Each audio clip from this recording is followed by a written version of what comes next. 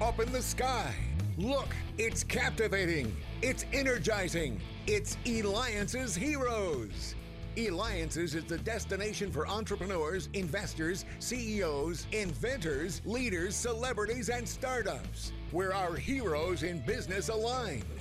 Now, here's your host flying in, David Kogan, founder of Eliance's. That's right, and what an incredible morning it's been. We recently had the chairman of NBC Studios, so thank you again. And I really appreciate the feedback when I had the founder of E Entertainment on. So you know where to go. The only place where entrepreneurs align, ELIANCES.com. There'll be a link there too for you to check out past episodes. Well, I'm super excited again about our next hero today, Mark Pellegrino. He's an actor. He's been in Lost, Supernatural, Dexter, and many others. He is working with the Guardian Project. He can be reached on Twitter at Guardian PROJ. All right, Mark, with all of these various roles, I mean, you've just had a ton of roles and I mean, like really amazing stuff. I gotta just jump right in because this is what our listeners and viewers want to know. Is there one in particular that you maybe identify most with? Well, I think if the roles turn out right, that means you've identified something in each character with yourself. I think my favorite one to play, though, was on The Closer. I went for a stint on The Closer's final season. I played a defense attorney by the name of Gavin Q. Baker III, and he was a combination of Carson Kressley meets Tim Gunn, and I just had such fun playing that part. And so for me, that character moved me the most and was the most interesting to play. But hey, I'm down with Lucifer. I think I can understand a lot of Lucifer's problems. Oh yeah, absolutely. That's great. And you've had a lot of dramatic moments in Supernatural. What was maybe one of your favorite scenes in that?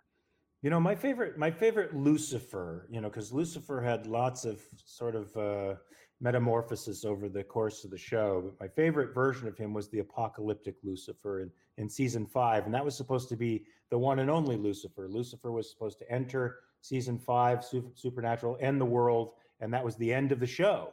But the fans protested and protested for 15 years, and the season just kept going and the show kept going. But that Lucifer was a great combination of just a touch of dry humor, but a big bad. He was celestial in stature. He was royal, and had a big vision about what he wanted to do, as opposed to the impish Lucifer later on down the line that was more like a clown.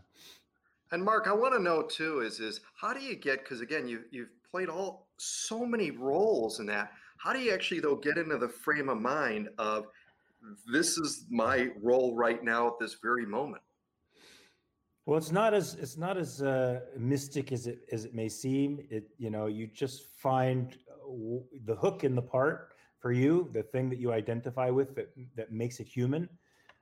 You don't think about, in the case of Lucifer, for example, of the celestial archetypal aspect of the part at all. You think about, well, this is actually a story about family and about sons who have been abandoned by fathers and about what sons do about that.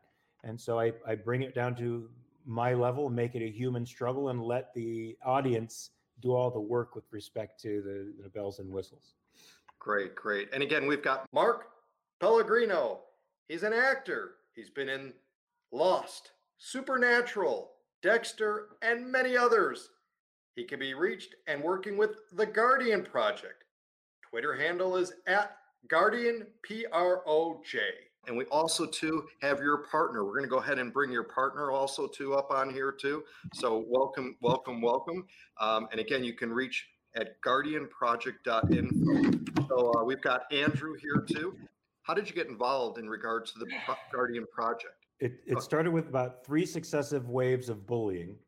That was actually more than just people calling me names and yelling insults at me. They were actually developing false narratives, trying to viralize those narratives and then attaching my employers and actor friends and media influencers onto it in an attempt to get me fired from all of my jobs.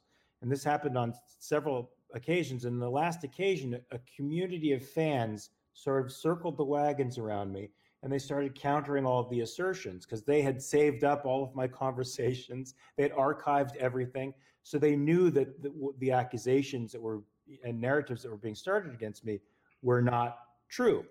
And so this community really affected me. They really moved me. And I saw that, wow, I'm lucky. I'm fortunate that I have a group of people who can circle the wagons around me.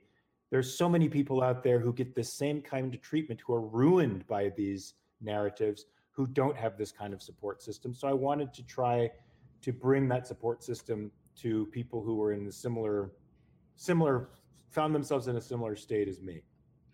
So talk then. So the purpose of the Guardian Project, what is that? The Guardian Project is a project that sort of exists on several tiers, and right now we're working on the awareness tier. And the way we're doing that is we'll create a documentary about this phenomenon, the history of it, highlighting some victims of it, and use that documentary as a means of pitching a television show, sort of like Catfish, to a television network, so that we could bring a heightened awareness every week, if we can, by highlighting victims of this kind of internet, I think, relational violence and perpetrators. And in some cases, we'll hope, to rehabilitate the perpetrator. In others, we hope to bring some form of justice by bringing together, psychological professionals, legal professionals, and other resources to help the victim, reconstitute their life or whatever has been lost from the social media violence. So that's the first level of it, and then the next levels of it, we're hoping to cobble together enough people from these various organizations to pressure social media companies to have more objective standards of speech. I think their standards now are algorithms. They're sort of informed by, I think, some social justice type theories, and so certain words trigger them, and this often ends up redounding against certain types of people who are not really violent and are not really committing the relational violence. And so they need objective standards of language. What constitutes free speech and what isn't free speech? And to me, that objective standard is fraud, libel, slander, and or violence, or the suggestion of violence, or the incitement of violence. That might mean they have to deplatform, the Republic of North Korea and the Ayatollah Khomeini and the Chinese Communist Party.